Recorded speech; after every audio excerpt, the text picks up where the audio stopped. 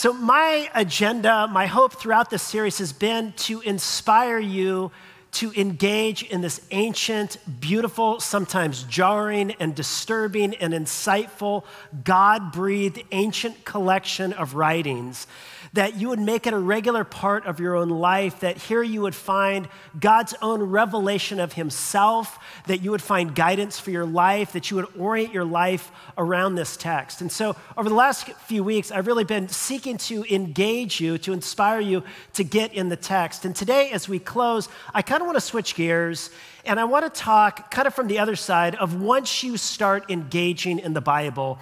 And I want to talk to you about the danger of misusing the Bible once you start to read the Bible. And so I want to share with you a message today entitled Twisted Scripture. Now, don't get confused. Some of you are thinking, did he say Twisted Sister? Wasn't that a band from the 80s? And yes, indeed, it was a band from the 80s. Actually, this was Pastor Robert's favorite band of all times. And there's a good reason for that. You know, if you were to study the history of rock and roll, you know, and kind of like chart it like this, and you know, it began maybe with Elvis or, you know, somebody like that, and it starts to grow and spread through the Beatles and, you know, Four Tops and so on and so forth. And all of us would say that rock and roll music for sure reached its pinnacle in the 80s with heavy metal. And then the very Mount Everest of the entire heavy metal scene, of course, was Twisted Sister. Can I get a witness? No, you cannot. That's terrible. But I want to share with you a message today entitled Twisted Scripture. I saw this week. Some of you guys have seen this guy, the most interesting man in the world. I don't always read the Bible, but when I do, I only read the parts I like. And some of you can relate to that. And I want to talk to you, you know, sometimes we do only read the parts we like, but sometimes we take the Bible and we read it and then we twist it. The parts we like and the parts we don't like. And the text we're looking at today actually talks about that problem. It's found in 2 Peter chapter 3, verse 14, and it says this. Therefore, beloved, since you are waiting for these, be diligent to be found by him without spot or blemish and at peace. And then he says this, and count the patience of the Lord as salvation, just as our beloved brother Paul also wrote to you according to the wisdom given to him. It's interesting, in this passage, Peter is commenting on the writings of Paul, which is fascinating. It's the only place in the New Testament where you have a direct reference from one writer to another writer. And what's fascinating is what he says about the writings of Paul. Look at what he says next. He says, our beloved brother Paul also wrote to you according to the wisdom given to him, as he does in all of his letters when he speaks in them of these matters. There are some things in them that are hard to understand. I don't know, is it just me that finds it really refreshing that Peter finds Paul sometimes difficult to understand?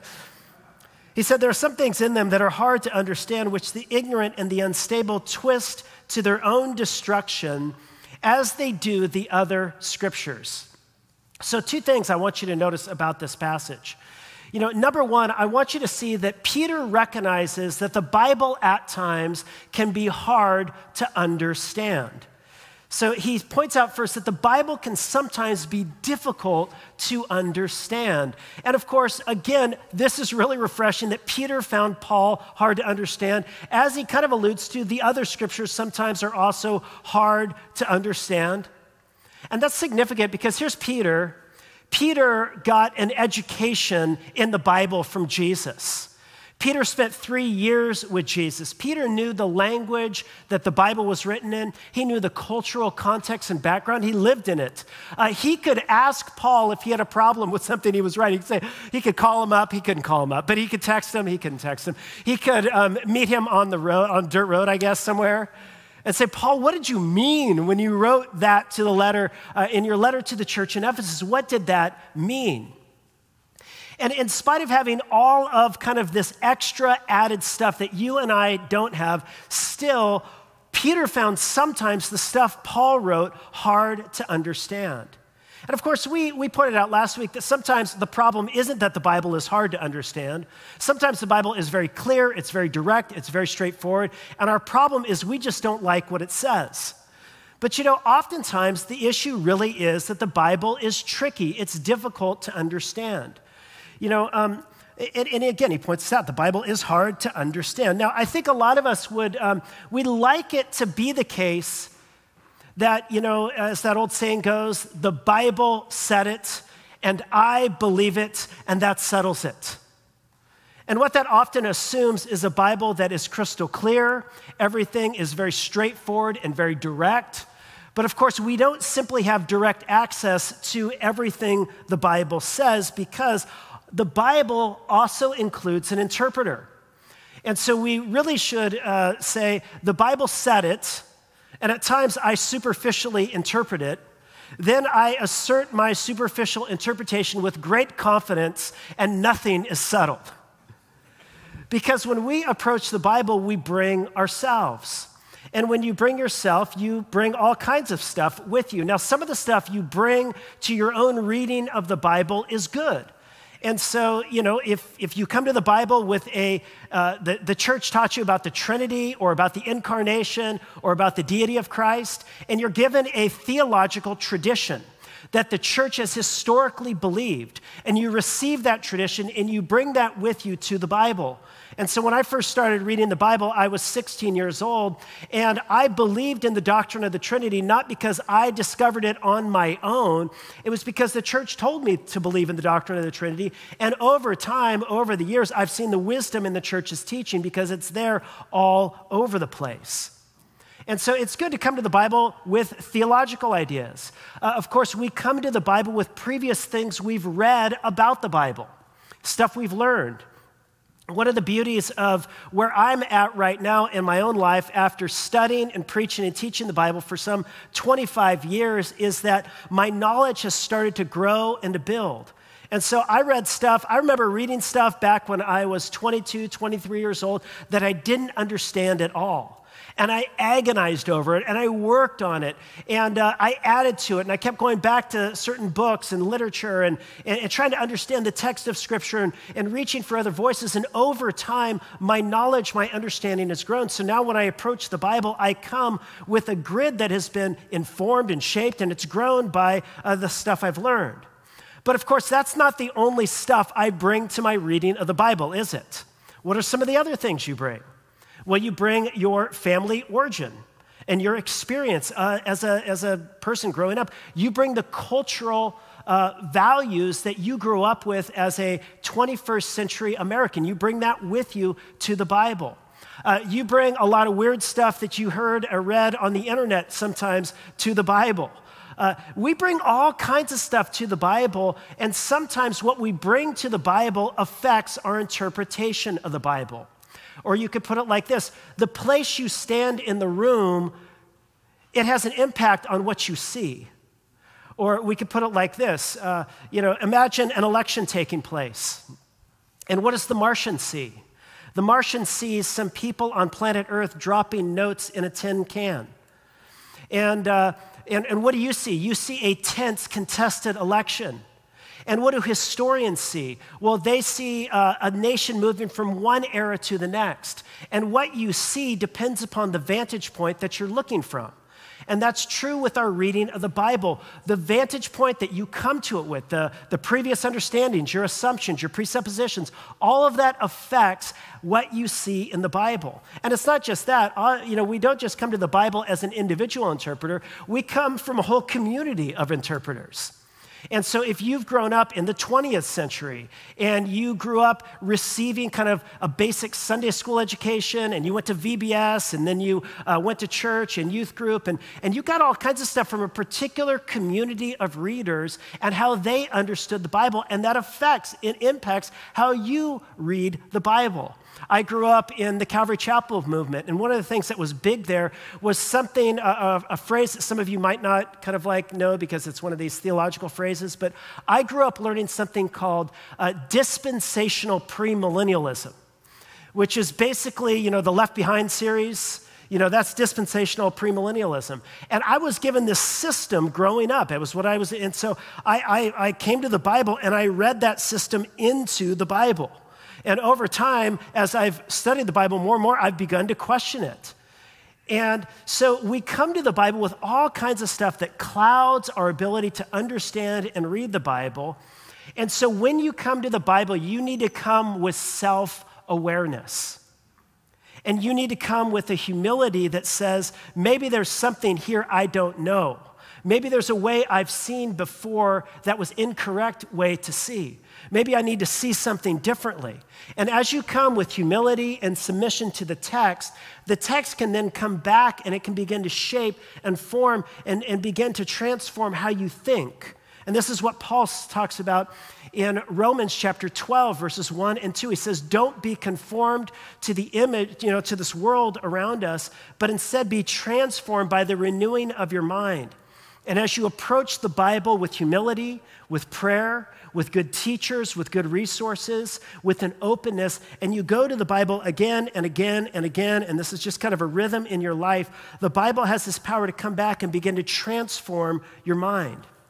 But it requires that I go to it with humility, with submission, with an openness, with other resources in order that we might learn and grow from the Bible. So number one, the Bible is hard to understand. And it's hard to understand because we come to this text and we read all kinds of stuff in the text that is not there. And so it involves what one theologian that I love called N.T. Wright.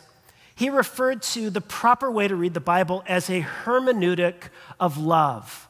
The word hermeneutic simply refers to the interpretive practice of going to the Bible and seeking to interpret it and understand it. And he said, you go to the Bible with a hermeneutic of love. Or we could put it like this. The Bible is incredibly difficult to understand at times, but I don't want that to discourage you from going to the Bible. I want it to encourage you that the Bible is going to take work.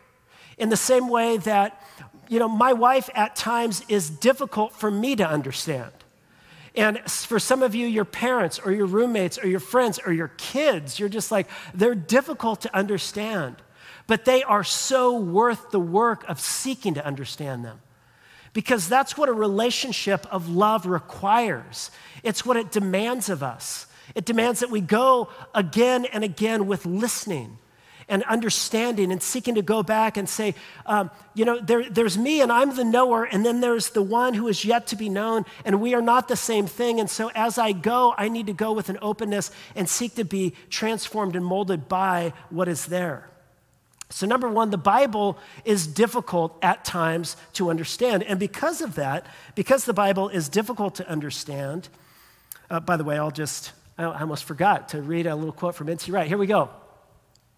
To know is to be in relationship with the known, which means that the knower must be open to the possibility of the known being different than had been expected or even desired. I don't know if you've ever experienced this, but you begin a relationship with a friend or maybe with a boyfriend or girlfriend or something like that, and you have all of these preconceived ideas in your head about them, and it's different than who they actually are. And in a bad relationship, you hold on to those things and you demand that they be who you want them to be rather than having the patience and the love to let them be who they are and then to grow and change accordingly. And so too, when we come to the scripture, we have to come with an attitude of it being different than what we had expected or even desired and must be prepared to respond accordingly. As we said last week, we need to be prepared to respond to God's word as the authority in our life. And so we respond with obedience and with trust and with receptivity. But again, the Bible sometimes is hard to understand because the Bible at times is hard to understand. Therefore, the Bible is easy to twist. Come on, that does look like a guy twisting something, does it not? Again, look back what he says in the text. He says there are some things that are hard to understand, which the ignorant and the unstable, by the way, he's not engaged in name calling.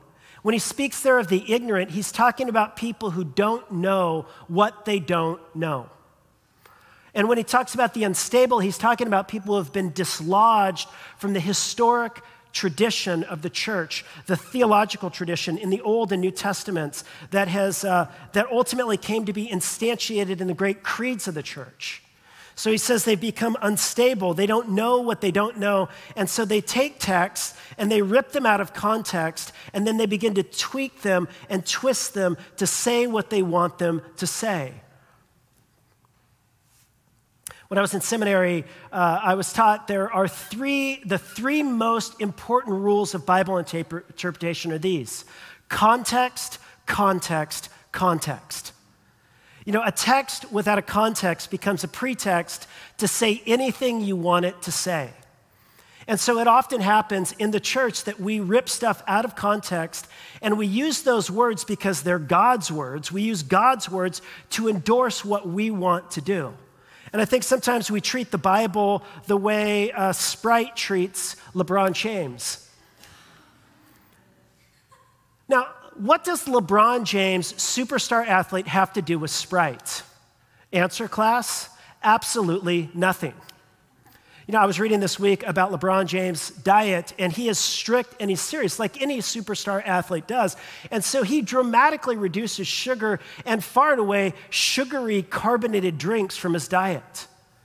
And of course, what on earth does drinking more and more Sprite have to do with becoming a superstar basketball athlete? Well, of course, nothing. If you're going to become an elite athlete, you need to work hard. You need to control your diet. You need to discipline yourself. You shouldn't be drinking this stuff. And yet, LeBron James is used by Sprite. I mean, he's not used against his will. He's getting paid a lot of money. But he's used by Sprite to endorse Sprite because they think that we're so stupid that when we see LeBron James associated with Sprite, we'll go out and buy Sprite because we think somehow that if we can drink that Sprite, we'll become like him. What a specimen.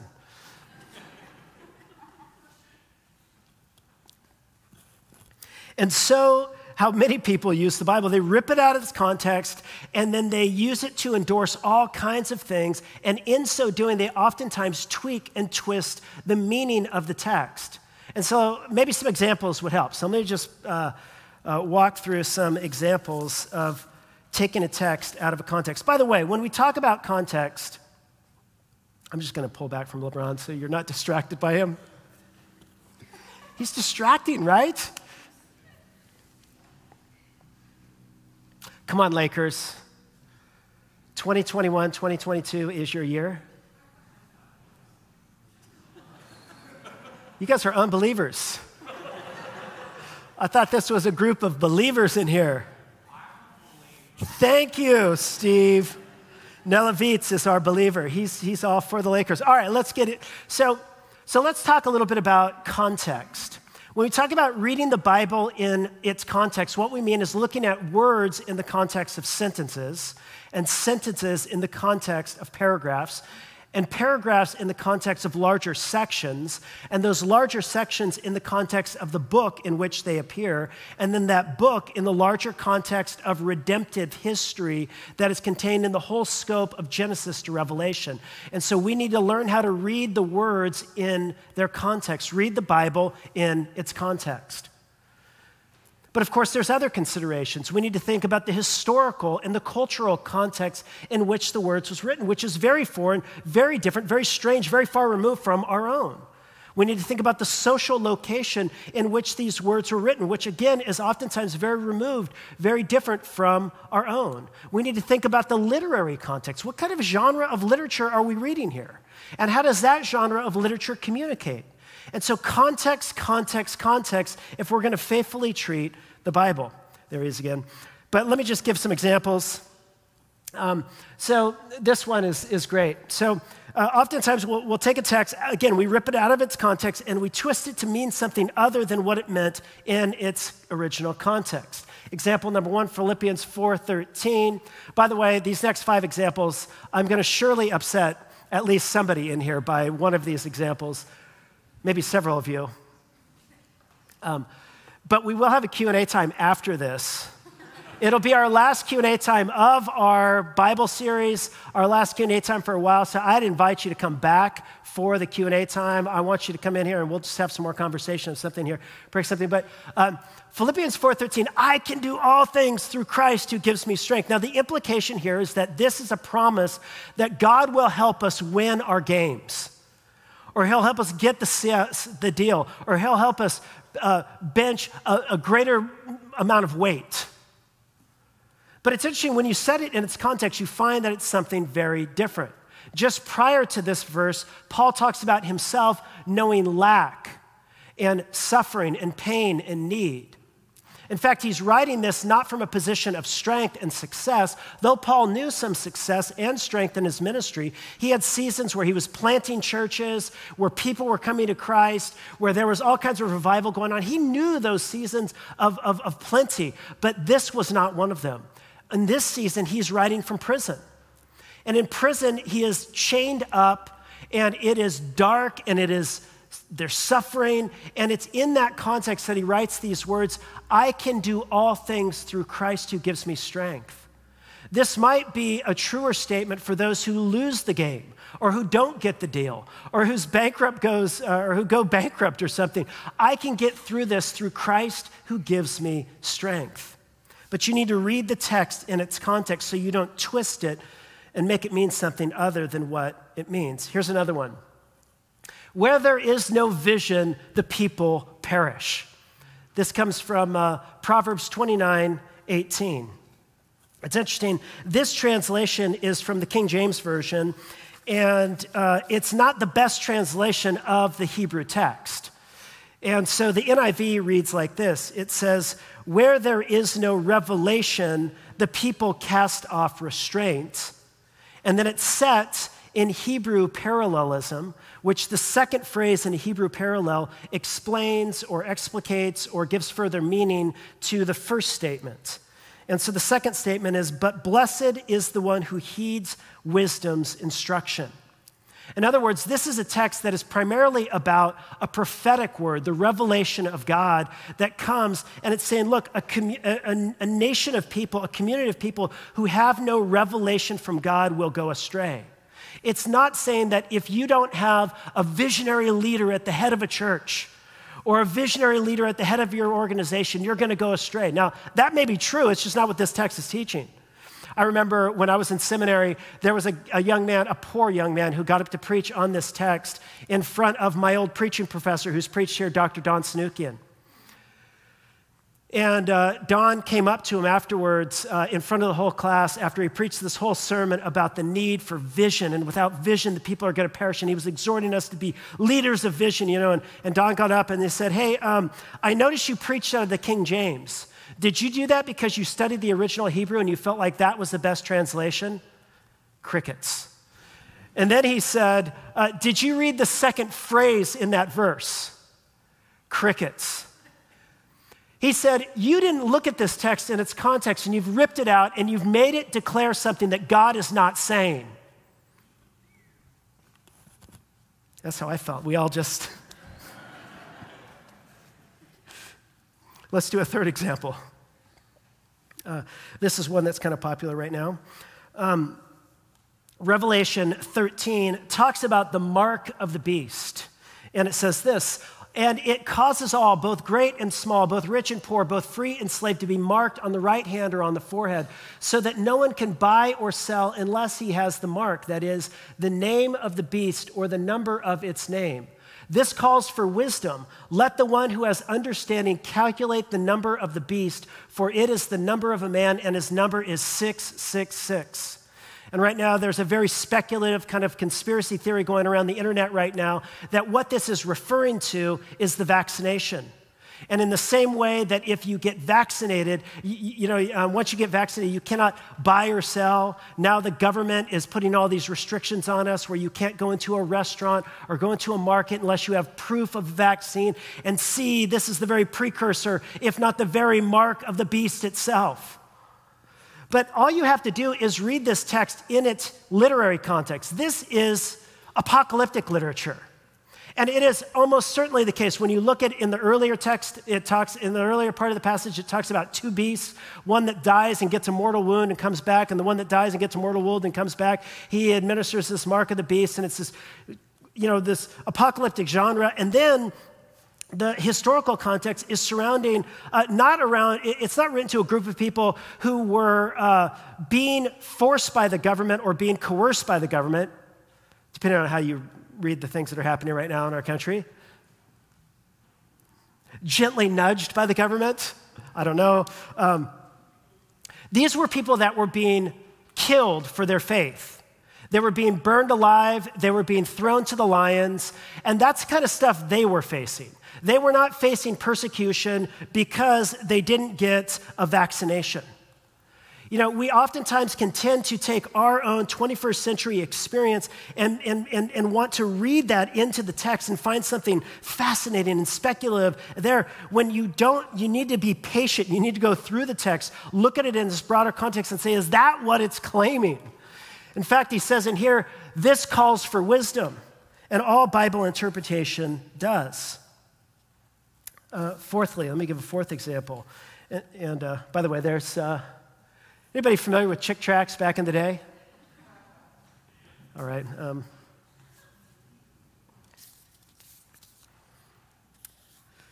Wow. I've got two more, but I'm looking at my time. How are you guys doing? What is that supposed to mean, Natalie? Oh my gosh. Okay, I'll keep going. So this is one that's oftentimes ripped out of its context by critics of the Bible. And they'll read a passage like this: slaves, obey your earthly masters with respect and fear, with sincerity of heart, just as you would obey Christ. And of course, in the early part of our nation's history, this text was ripped out of context by slave owners and used to coerce their slaves into obedience in the name of God. And it's used in our own day. It's ripped out of its context by critics of the Bible and say, see, look at how regressive and awful the Bible is. It supports things like slavery, and look at how awful this is. And that's to ignore the historical and cultural context in which this came out of. First century Greco-Roman slavery was bad, but it wasn't at all like the slavery we had in our own country. And so the analogy begins to break down when you begin to analyze it. But where it really breaks down is when you read Paul's writings in its larger context. Paul was a Jew. He was not a slave owner. He was a part of a marginalized community who had their backs up against the wall. Paul wrote that revolutionary word in the first century: in Christ there is neither slave nor free. And it was Paul that wrote those words to Philemon: treat your runaway slave no longer as a slave, but as a brother. And it was Paul whose own governing understanding of God was that God was the God who challenged the pharaohs of the world and liberates the slaves. And one of Paul's dominant motifs of his whole understanding of salvation was a motif that revolved around the story of the Exodus. There was a liberation ethic that stood at the very heart of all the stuff Paul said. And so you need to look at texts within their context, not rip them out and make them easy fodder for memes and for criticizing the Bible. You have to have patience and wisdom to look at texts in their context. We'll look at one more. Psalm 137:9. This is, somebody put this together as to be sarcastic. Happy is the one who seizes your infants and dashes them against the rocks. Like, there's a calendar verse for you, you know? And again, we look at this and we think, oh, that's so awful. It's so terrible. Why would this sort of thing be in the Bible? But again, you need to read the text in its historical context. This is in Psalm 137. It is written by the waters of Babylon, by the rivers of Babylon, where the Jews had been taken. They had been beaten and abused and killed and ripped out of their land. Their children had been murdered. Their wives had been raped. Their families had been torn apart. Their city had been destroyed. Their temple had been destroyed. And now they're being mocked by the Babylonians in Babylonian exile. And they are full of rage and anger and bitterness. And where does that come to speech in God's holy text? It comes to speech in the very presence of God. As if God says to the people who are marginalized and abused and oppressed and taken advantage of and beaten up, he says, I know where you're at. You've got anger, and I don't want you to pretend and bring a pretended self to me. I want you to bring your real and honest self to me and bring it to speech in my presence. And if those of us in this room have never had a moment in our own life where we thought, man, I just want to see my next door neighbor's children thrown against the rocks, you know, or things like that. If you haven't thought that way, it's not because you're more moral or you're more upright than the ancient children of Israel, or because you're more tolerant and loving.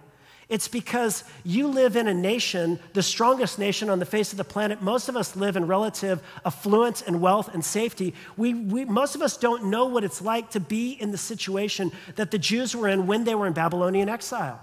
And so texts need to be read in their own historical context before they get ripped out and start being ridiculed. That's an arrogant posture. So again, he says, the ignorant and the unstable twist these scriptures. Now, it's interesting, as he concludes this little section here, and as we conclude our series, he gives us two final exhortations. And one is negative, and the other is positive, and we're going to end here. Notice he begins with the negative. He says, in light of this, in light of the fact that stuff gets pulled out of context and the scriptures get twisted, and there are lawless people that are out, promoting errors and erroneous ways of reading the Bible, and all of us are prone at times for our own erroneous readings of the Bible. He says this, you therefore, beloved, knowing this beforehand, knowing that the Bible sometimes is hard to understand, therefore it's easy to twist, he says, knowing that, take care that you are not carried away with the error of lawless people and lose your own stability. He says, watch yourself. Watch yourself. Be on guard against erroneous readings of the Bible. I think that there is probably no more time in history where that exhortation is more important than it is now in our day and age. We live in a world right now where frequently we are presented through our news feeds and Facebook and Twitter and on YouTube, video rabbit holes. We're presented with alternate versions of reality. And of course, the goal of each of the platforms we engage with is to maximize our attention. And what gets your attention? Is it typically middle of the road, very sane, very stable, very moderate stuff? No, what gets your attention is the radical. It's the extreme. It's the speculative. And YouTube knows this, and they've been watching you. They've been extracting all of your data. Every time you click on something, it's just recorded and it's pulled out, and then they carefully curate through their algorithms and whatnot content that will get your attention. And again, what gets your attention? It's typically not the stuff that's true. MIT researchers did a study on this, and they studied 126,000 stories that were distributed on Twitter. And what they found was that on social media, fiction travels faster than truth, and that false stories were 6 times more likely to go viral than true stories. And so fake news is faster than truth.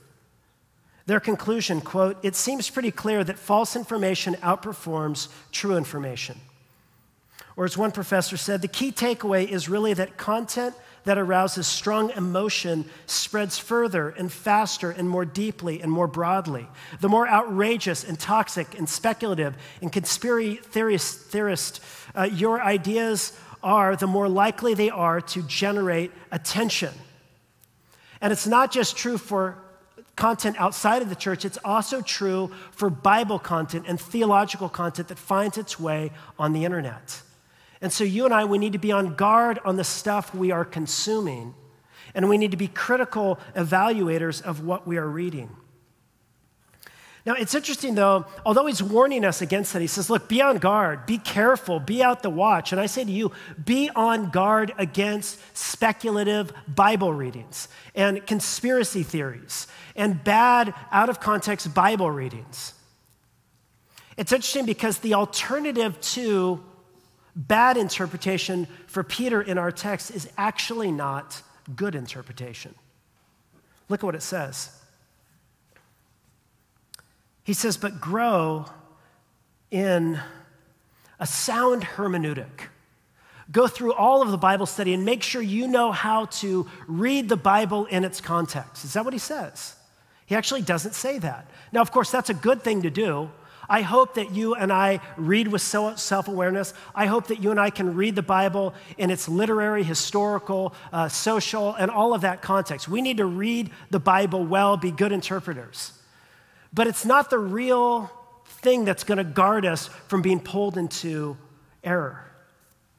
Instead, what's going to guard us is a robust and deep experience and understanding of the grace and knowledge that is in Jesus. He says, but grow in grace and in the knowledge of our Lord and Savior, Jesus Christ. To him be the glory both now and to the day of eternity. Amen. You know, I was almost hesitant to read some of these texts that were taken out of context because I almost fear that I can present myself on the one hand as being arrogant or know-it-all and can, point out all the erroneous ways that everyone else is misinterpreting the Bible while I am the guy who reads it right and true and faithful because I am so awesome, And of course, that's always a danger of going to seminaries. You get kind of education, and your education can sometimes lead into self-righteousness and arrogance. But I'll tell you what doesn't lead to self-righteousness and arrogance is a deep understanding of the grace of God in Jesus Christ. When Paul refers to growing in the grace of Christ, grace is like a hyperlink for Paul. You press on it, and it opens up the whole event of Jesus Christ and how in Christ God is for us utterly and completely and unreservedly for humanity and not against us. He invites us to himself to be redeemed and restored, not through all of our proper, correct Bible interpretation, because a lot of us have all kinds of pockets in our knowledge and understanding of self. He invites us to salvation by grace alone, through faith alone, in Jesus Christ alone. Salvation is by grace. And so he says, I want you to grow in grace. I want you to become a conduit of God's grace to each other. The kind of grace that is gentle and kind and patient with erroneous views around you. The kind of grace that moves you toward unity and love with your brothers and sisters, even when you don't agree with them. And I want you to grow in knowledge of Jesus Christ, knowledge of who Christ is in his identity, what Christ has done in his work, in his death and resurrection, and his soon coming again. Knowledge of who Jesus is, knowledge of the way of Christ, that ethical way of life that we have been invited into, to practice this way of life. This, he says, is what you are to grow into. And if you're going to grow into anything, if you're going to grow some muscle, if you're going to grow in your ability to do math, if you're going to grow as a car driver, some of you need that. I was trying to be funny there and say that some of you are bad drivers and you need to help. But I actually don't know how any of you drive. But listen, if you're going to grow in any field, it's going to demand something of you, right? And if you're going to grow in the grace of Christ, an experiential understanding of God's love and all the ways in which that love was manifest and embodied and put on full display around us in God's own glad self-giving in Jesus. If you're going to grow in grace and how you treat other people, how you live with other people, how you talk to other people, if you're going to grow in your own knowledge of who Jesus is and what he's done, it's going to demand something of you. And a part of what it's going to demand is, of course, what we've been talking about for the last 6 weeks. It's going to demand engagement with the Bible. And it's going to demand engagement with people around you. And it's going to demand a serious self-awareness of all the pockets in your own life where, you don't want to deal with, but you need to deal with. It's going to demand spiritual disciplines that you employ in your life that are formative and shaping for you. It's going to demand something of you. But he says what it demands is well worth it because you will be grounded and you will be stable in the truth of God that is preeminently on display in Jesus. The very heart of the Bible is Jesus. The point of the Bible is Jesus. And if any ways in which you're engaging with the Bible is pulling you away from an intimate relationship with him, an embodying of his unique alternate way of life in this world, of treating other people the way Jesus treats you, if any way in which you're reading the Bible is pulling you away from him, then you're reading the Bible like the Pharisees. Being pulled maybe into speculation or self-righteousness or whatever. But Jesus said this, and I'll close with these words. He says, you search the scriptures, for in them you think you find eternal life. But these are they which speak of me. and you do not come to me that you might find life. Jesus says, in essence, if you want to be a good Bible reader, the first place you need to go is you just need to come to me. Orient your life around me, your heart around me. And through this experience with me, through the lens of who I am and what I've done, you can start to properly understand the rest. Everything else kind of gets put in place when Jesus is at the center. Our great God and Father, we come to you now. And Father, we all recognize before your face that there are pockets of ignorance, pockets of instability, pockets of self-righteousness and arrogance, stuff I think I know that I don't actually know. And God, we just confess that before you. And we ask, God, that you would have mercy on us and cleanse us and forgive us. God, give us true and undivided hearts that are centered in your Son, Jesus. Let us love Christ above all else. Let us orient our lives around him, and let us treat one another as he has treated us. And in so doing, we will be properly interpreting and embodying your word that you have given to us in Christ.